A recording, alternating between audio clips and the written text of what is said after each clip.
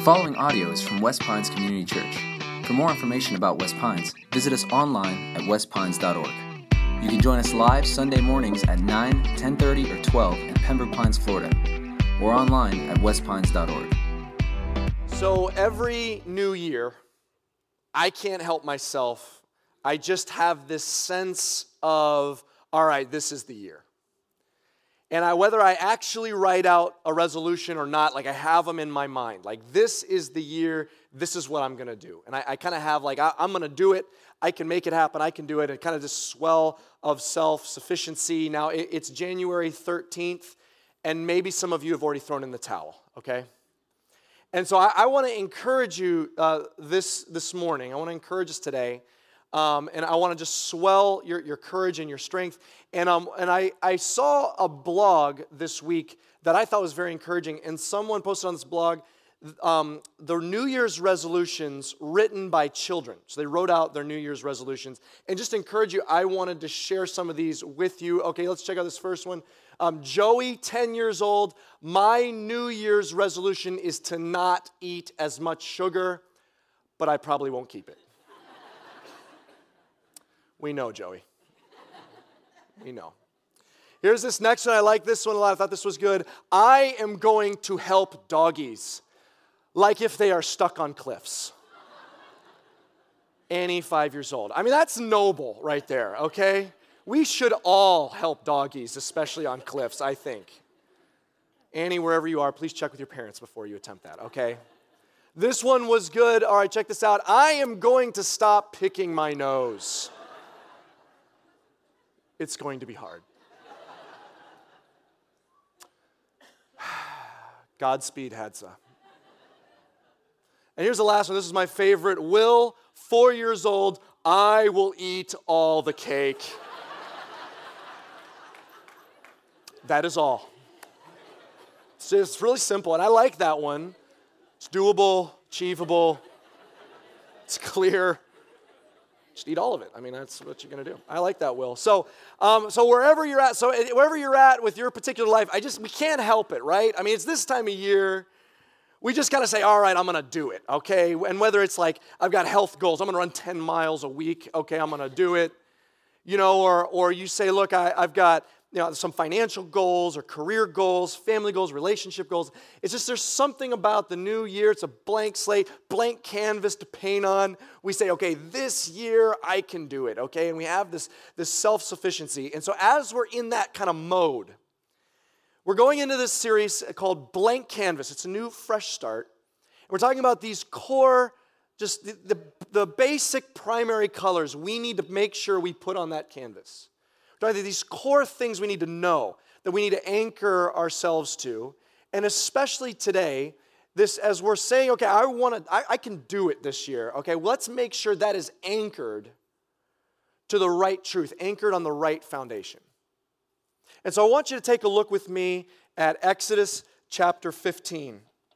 We're going to look at just the first couple verses of this really powerful, beautiful part of the book of Exodus. Exodus is the second book of the Bible. So if you have a Bible app or a Bible with you, open to Exodus 15. We're going to start in verse 1. Exodus 15:1. Here's what it says.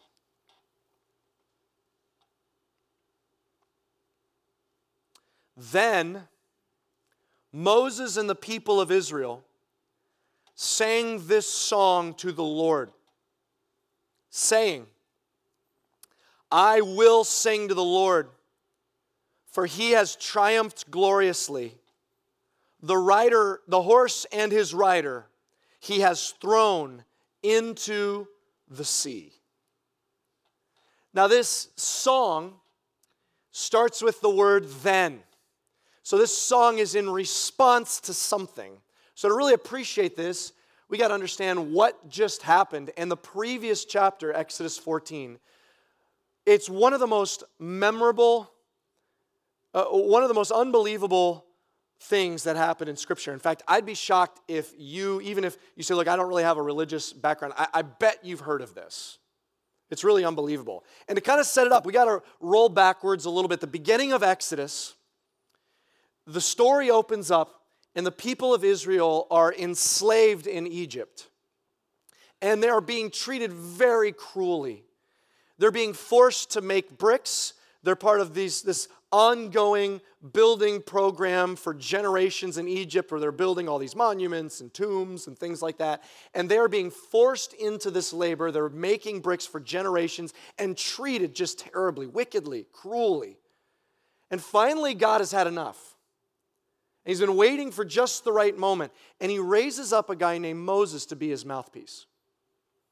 And he sends Moses to Pharaoh. Moses walks into Pharaoh, who is probably the most powerful man in the known world at the time. And he stands before Pharaoh and he says, God has had enough. You need to let God's people go, free them, allow them to be freed from their slavery, or God is going to declare war against you.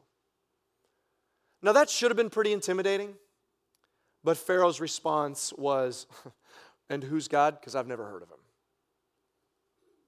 So God begins some surgical military strikes, essentially, on Egypt. They're called plagues.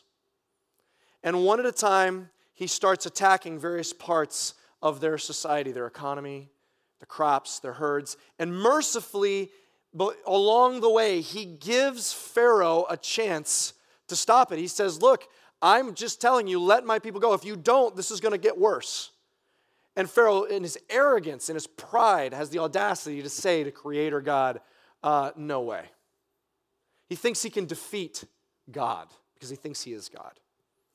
And so these get worse and worse, and finally after 10 plagues, he's so broken this empire, this is the most powerful empire in the known world, breaks it finally that Pharaoh says, please get them out of here. So hundreds of thousands of Israelites leave out of Egypt. And God tells him something very strange along the way. He says, hey, before you leave Israel, I want you to go knock on the door of your Egyptian neighbors and ask them, hey, can I have all your valuables? And they're like, okay. And they did it. And all the Egyptians were like, yeah, that's a good idea. Here you go. Here's all my gold, jewelry. Here's all of it.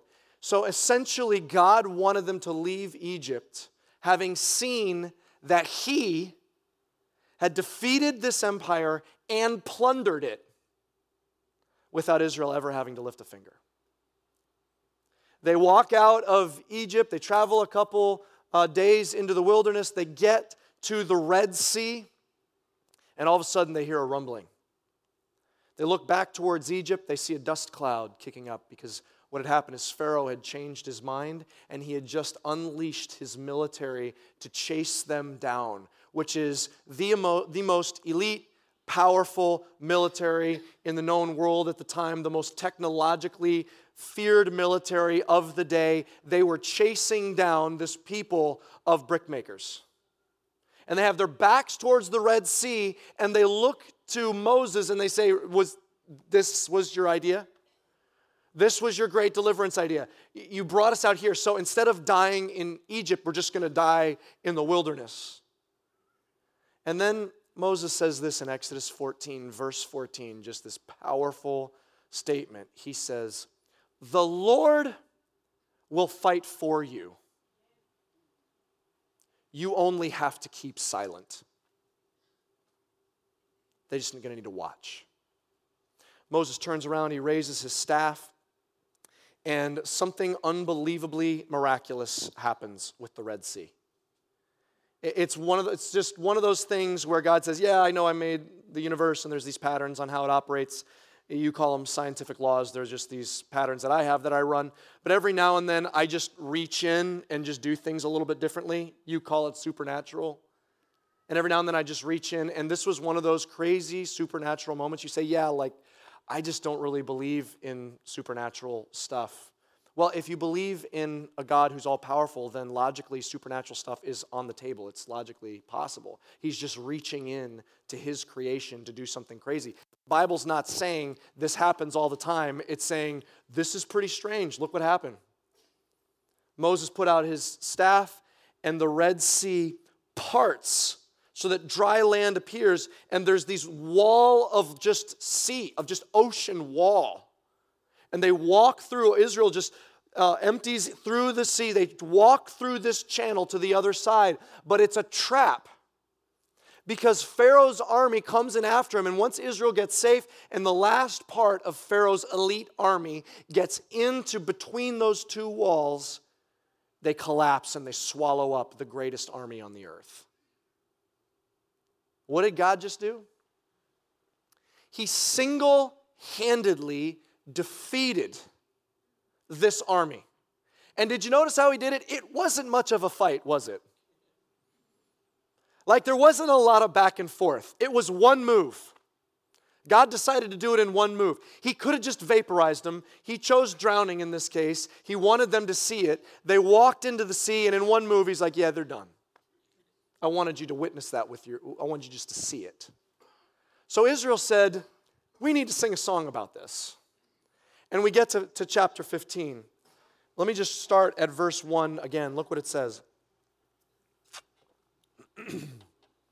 Then Moses and the people of Israel sang this song to the Lord, saying, I will sing to the Lord, for he has triumphed gloriously. The horse and his rider he has thrown into the sea.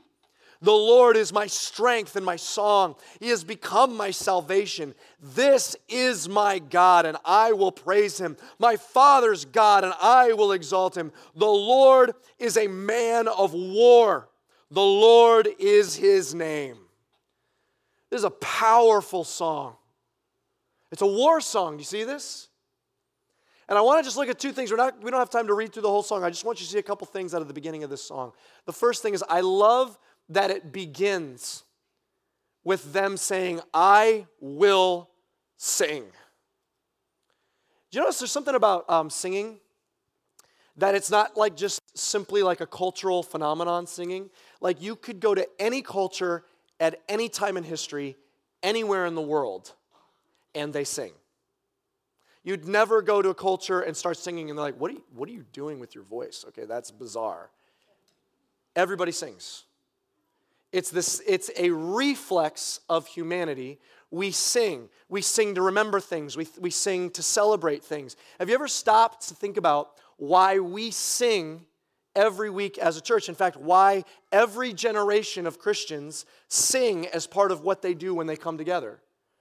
It's actually something that the Bible commands us to do. Do you realize when we sing together, it's out of response to the scripture that commands us. It says, sing to the Lord. It commands us to do that. We are responding to sing to the Lord. Why do we do that? We do it because every week there's a loop going in our brain. It's a loop of lies that we're trying to fight through. Things we say about ourselves, about our failures, about our identity.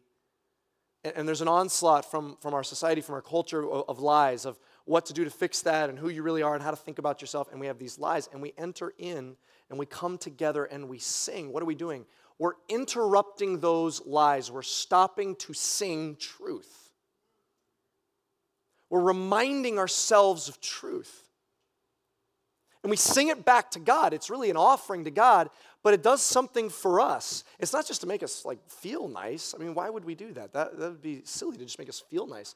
We're declaring truths as an offering back to God. We're declaring it to ourselves to interrupt that loop of lies, and we're doing it through song as a reflex of celebration. And remember something. You know how when you learned the ABCs, you learned it to song? Right? Please don't make me sing it, right? Do we learn the ABCs to song, right? Okay, thank you. Whew, that was close. All right, when your kids are a little older in elementary school, maybe they learn the states or the presidents to song. We do that to remember something. So we sing these truths because we need to hold on to those truths in the face of lies. Now, there's this other kind of bizarre phenomenon to me that there's some guys, man, I'm just going to speak to you for a second. There are some men that for some reason think singing is guys don't sing. I don't sing. My wife sings. I don't sing. And I don't understand that. You're like, well, men don't sing. Yes, you do. You do sing. You sing when your team scores a touchdown, and all of a sudden you're hugging some stranger, weeping, okay, like a sissy. And you start singing some song that's from the 1960s, okay? Okay, when your team wins the championship, you sing a song by Queen, okay? We are the champions, okay? Choked up like a schoolgirl with your arms around people, okay? Like men, we sing, all humans do that. That is a reflex of humanity. I wonder if sometimes men, we come to church and we just don't believe in the power of what it is we're singing. Like church, we're commanded to do that. That's why what we do, I think sometimes we think like the songs at the beginning of a service are like the previews for the movie. No, we need to be here. These songs have been prayed over, been thought through. It's from the Lord. Assume the songs are the truths from God that you need to hear and remind yourself of. He wants to start the transformation process in your life the moment you walk in here together. All of those. We sing. And I want you to see what they're singing. A war song. Their reflex is to sing a war song. Did you see this? Did you see what it said in verse 3? The Lord is a man of war. The Lord is his name. This is telling us something about God. He's a man of war. And if you're thinking like that purple jellyfish, okay, that's not what we mean here, okay? It's saying the Lord is a warrior. Okay, what we learn from all the way back in Genesis 1 is that when he makes man and woman, it says he made man and woman in his image. And so that means the things we associate with femininity and the things we associate with masculinity are both a reflection of Almighty God. And so, ladies, the things that we associate with femininity, the strength, ladies, that you have, that's so often beautifully expressed through the consistency of your love and your patience and wisdom and gentleness and kindness. It's a reflection of God. We celebrate those things, right? We love the idea of God taking us under his wings. We love the idea of Jesus as a shepherd who takes the lamb. We actually even call Jesus things like he's the lily of the valley, the scripture says. He's the rose of Sharon. Like God is a reflection, like femininity is a reflection of God. But I wonder if sometimes we forget and don't celebrate as much that the things that are masculine are a reflection of God. He's a warrior. So my son, he's 3, and I think he got like an extra dose of testosterone, okay? And just recently, I had to have a conversation based on an incident that happened about when the appropriate time to punch someone is, okay? And the conversation wasn't a matter of like whether or not to punch someone. Like I know there's gonna be punching, so I'm just trying to channel it in the right direction. And so I said, buddy, okay, you're a protector, son. You protect people. If someone's hurting or in trouble, that's when you fight for them. It's not when you're mad. It's not just when you're hurt. You're a protector and channeling that strength. What is that? He's a reflection of God. My daughter, she fell in love with Jesus when Rebecca and I would teach her about Jesus as a shepherd, and he loves you and he cares for you. My son, I've realized that went like right over his head. But we started talking about how Jesus is the biggest and the strongest and the fastest, which I'm not totally sure of the theology of that last one, but anyway. He's the biggest and the strongest and the fastest, and he beat all the bad guys. And he has a budding love and respect for Jesus. The feminine side reflect God, and the masculine side, men, we've got to pass this to our sons, to our children, to the young men. They're a reflection of God, that God is a warrior. This sounds so much more manly in the ancient Hebrew. Can I tell you what it is in Hebrew? When it says God is a man of war, it's Jehovah Ish Milchama. I just want to punch someone when I say that, okay? Ish Milchama. You know you want to say that with me, right? Let's say it together. Ish Milchama. It's got to get right in your throat there, okay? That's what this is. This is a song. It's a war song about Jehovah Ish Milchama. He is the warrior that no army can stand against.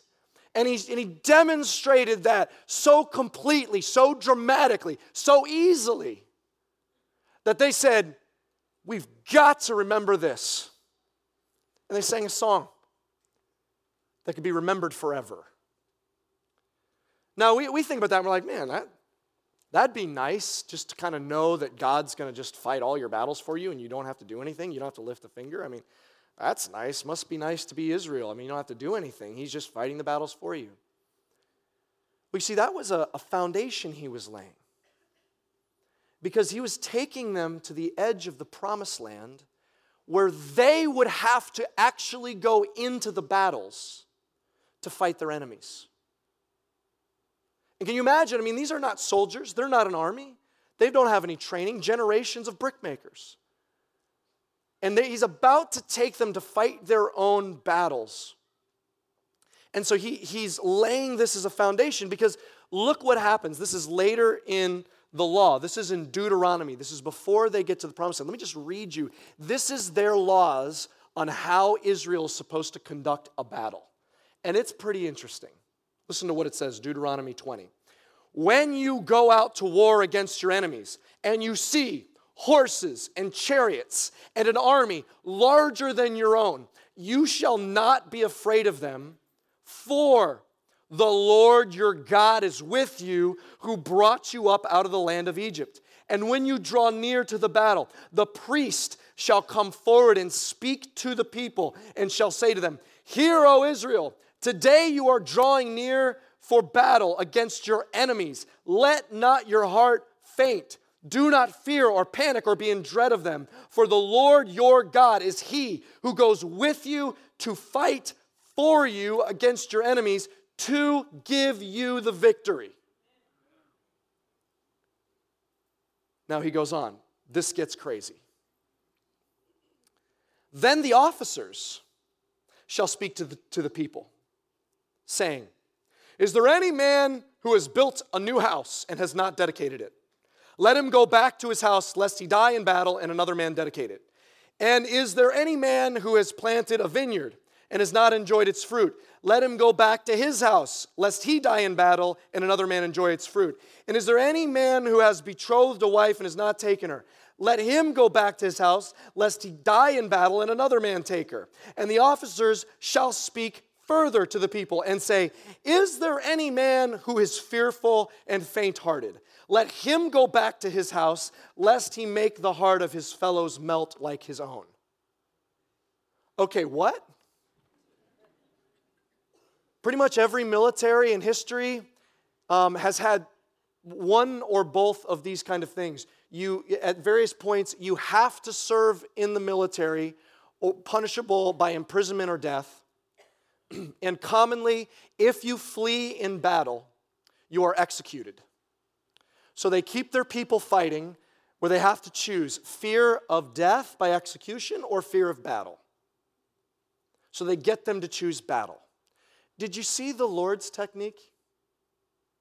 He says, you can be confident and strong and courageous because God is going with you. You remember the God who did all that in Egypt, who brought you out of Egypt. You remember how strong He is? He's going with you. He's going to fight for you and give you victory.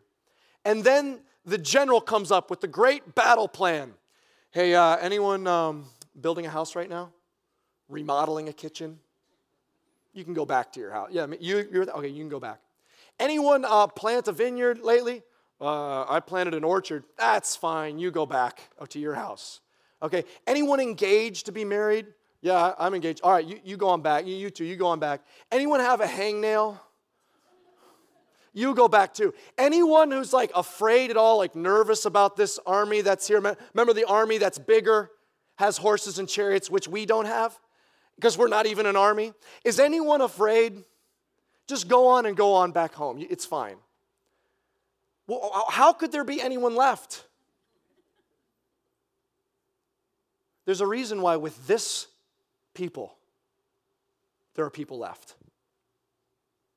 It's the same thing He's going to say God's going to say to Joshua, in the very beginning, before they go and take the land, he says to Joshua, have I not commanded you? Be strong and courageous. Do not be afraid and do not be dismayed. Why? For the Lord your God is with you wherever you go. Why would this people go into battle and say, hey, anyone who's nervous, just go on home? Why would there be anybody left? Because they know Jehovah Ish Milchama has a sword drawn and saying, I'm going into battle with you, fighting for you, and ensuring your victory. That's why they're strong and courageous. Their strength and their courage is built on who goes into battle with them. They know who they go into battle with. You know, battles are coming in 2019. You will have battles in 2019. And I'm not being ominous. I mean, you'll have victories, you'll have wins and losses, you'll have battles. And why do I say that? Because I know I will. Because you have every other year you've been alive. I mean, this year, like last year, there will be challenges and battles and adventures. You will have battles coming. And I want to stir you to be strong and courageous. And to know where your strength for those battles come from. And what that foundation is. Have you ever heard someone quote that verse? He will never give you more than you can handle. You heard someone say that before? There's a problem with that. It's not a verse. It's not in the Bible. You say, wait a minute, I'm pretty sure I've read that in the Bible. I'm pretty sure it's a verse. Well, there actually is a verse in 1 Corinthians 10, verse 13, where he says, I will not tempt you without a way out. And that's usually the verse that's confused. He says, I will not tempt you without a way out. In other words, you can't fall into temptation and say, God, it was your fault. There's nothing I could do. That's what that's talking about. It doesn't say in the Bible, he will never give you more than you can handle. In fact, it pretty much promises the opposite. You say, why do we say that? I think a lot of us, might say that because we're well-meaning. We're trying to encourage someone, hey, God's going to get you through it. But that phrase, if you think about it, he will never give you more than you can handle, that's essentially saying he will only bring you into battles that you can win on your own strength. The Bible pretty much promises the opposite. He didn't stand in front of Israel and say, hey, when you fight an army that's smaller than you and weaker than you, I know that you're just brick makers, they're a bunch of florists, okay? You can take them. I'm going to send you to fight battles that you can easily handle. Don't worry about it.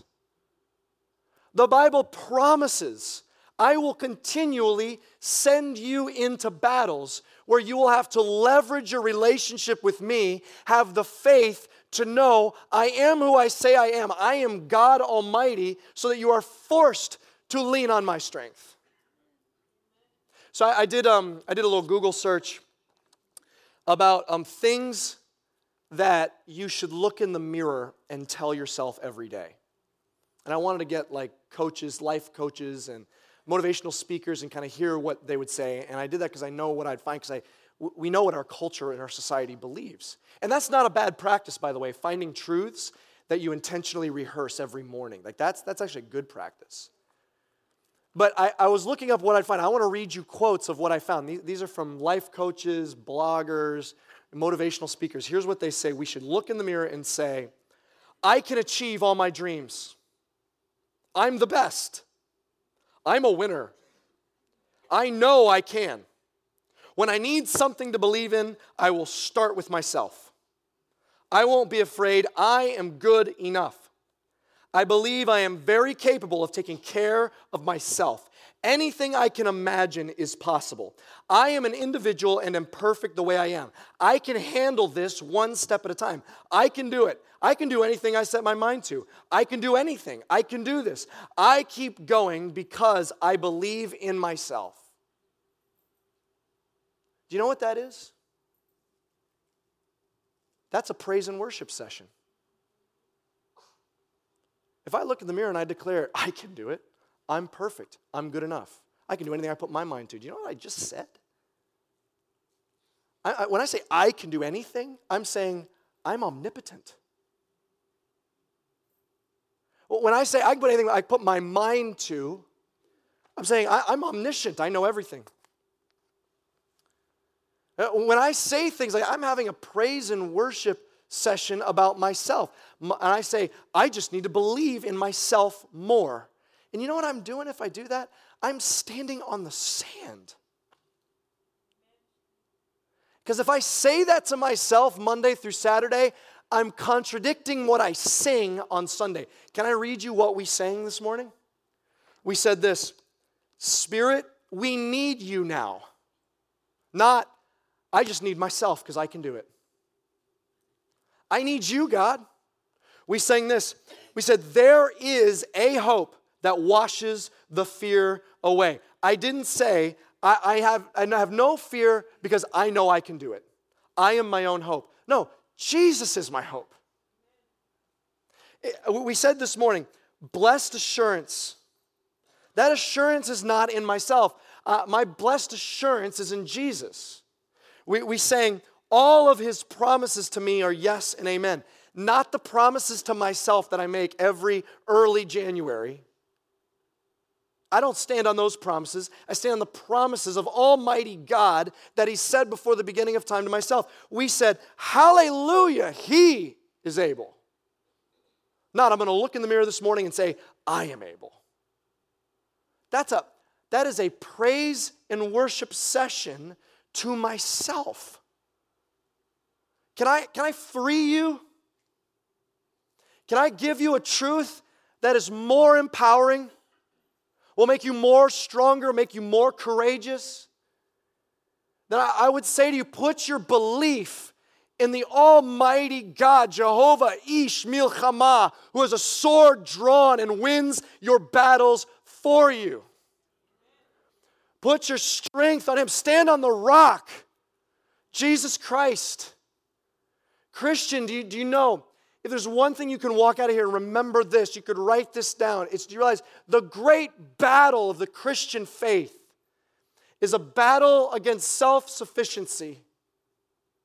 The great battle at the heart of the Christian faith is a battle against self-sufficiency. It's fundamentally, faith is treating God like he's actually God and not saying, I can do it.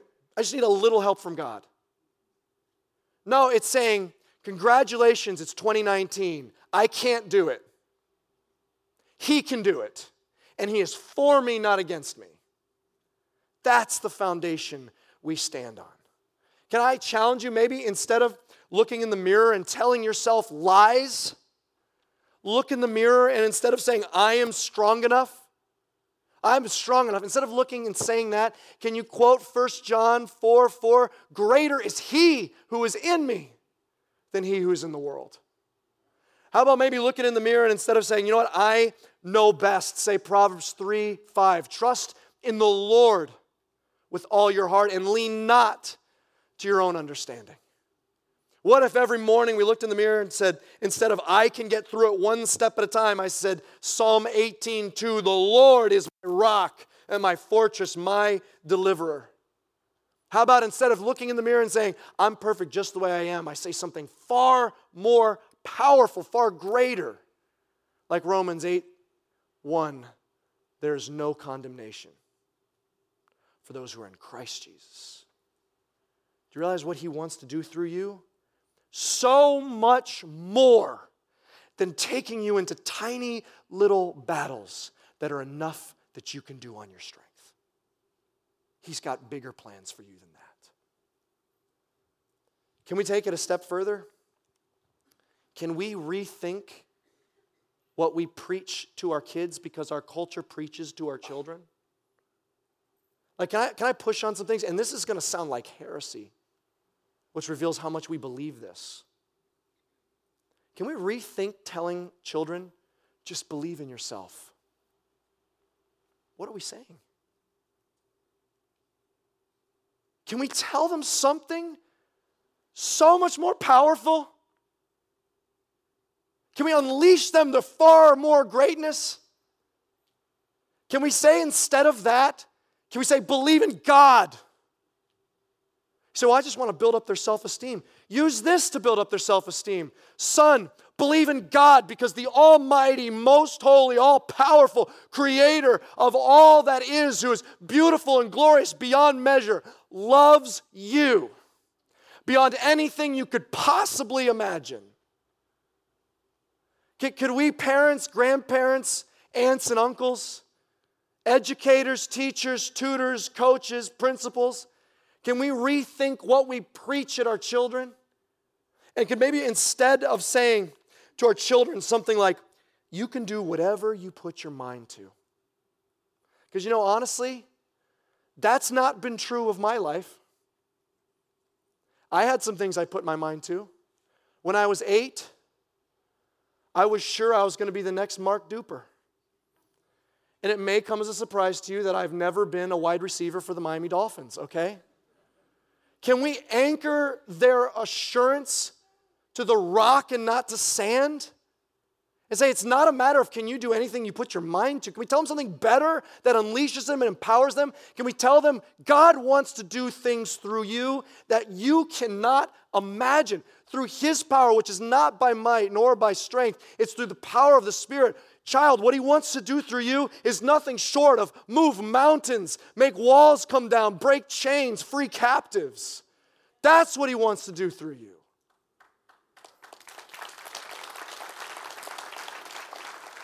Can we say to children something more powerful than don't give up on your dreams? Could we say something better than that? Can we preach to them, son, daughter, God has a plan for you that is so far greater than anything you can ever dream. Run after God and be amazed at what He does through you. See, Christian, as we face 2019, a brand new year, it's not a matter of I can do it. That gives us enough courage and strength to get through about January 14th. How about He can do it?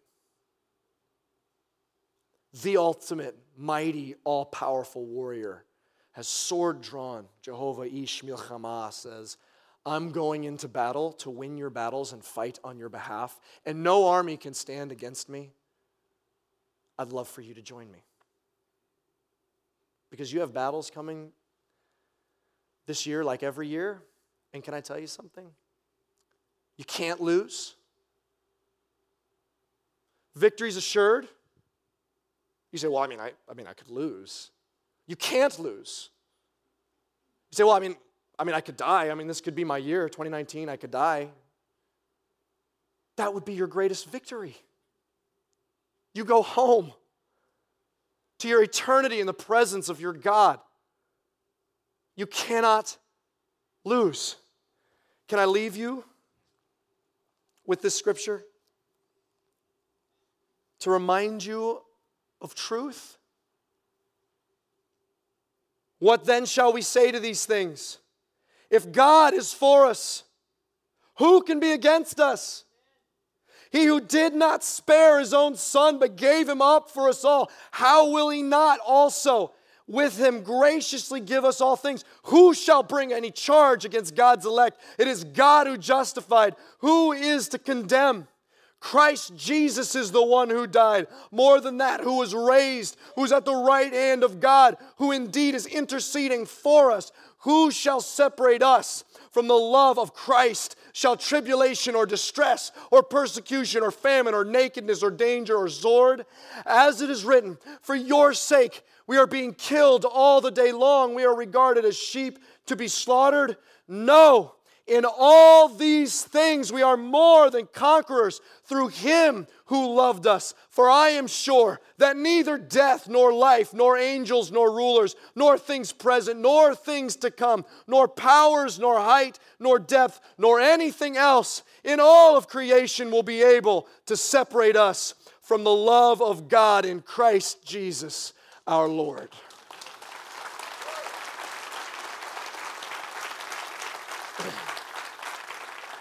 Church, that is your courage. That is your strength. Be strong and courageous because you know who goes into the battle with you. Now, as we close in these final moments, I just want to speak to one particular group of you. There's some of you that are sitting here now and you say, look, if I'm honest, the thought of 2019 being my final year in this life raises a question. If I'm honest, you say, I'm not 100% sure I'd be going to heaven. I hope. I think. I'd like to believe. I'm trying to believe. But I'm just not 100% sure. And if that's where you're at, if that's your honest, please, this is a moment to be honest. If that's kind of where you're at, then what that's probably revealing is that in your mind, getting to heaven has something to do with your own self-sufficiency. You're saying, I'm not sure I've been good enough. I'm not sure I've been Christian enough. I'm not sure I understand enough. I'm not sure I pray enough. I'm not sure I give enough. I'm not sure I come to church enough. I'm not sure I'm kind enough. But you understand what salvation is? It's Jesus, the Lion of Judah, who fought the whole battle for your salvation. And you did not lift a finger. It's not Jesus plus your Christianity. It's not Jesus plus your good works. It's not Jesus plus you trying harder. It's not Jesus plus your generosity or Jesus plus your kindness or Jesus plus your prayers or Jesus plus your scripture memory, Jesus plus your scripture knowledge. It's just Jesus. And He accomplished your salvation 100%.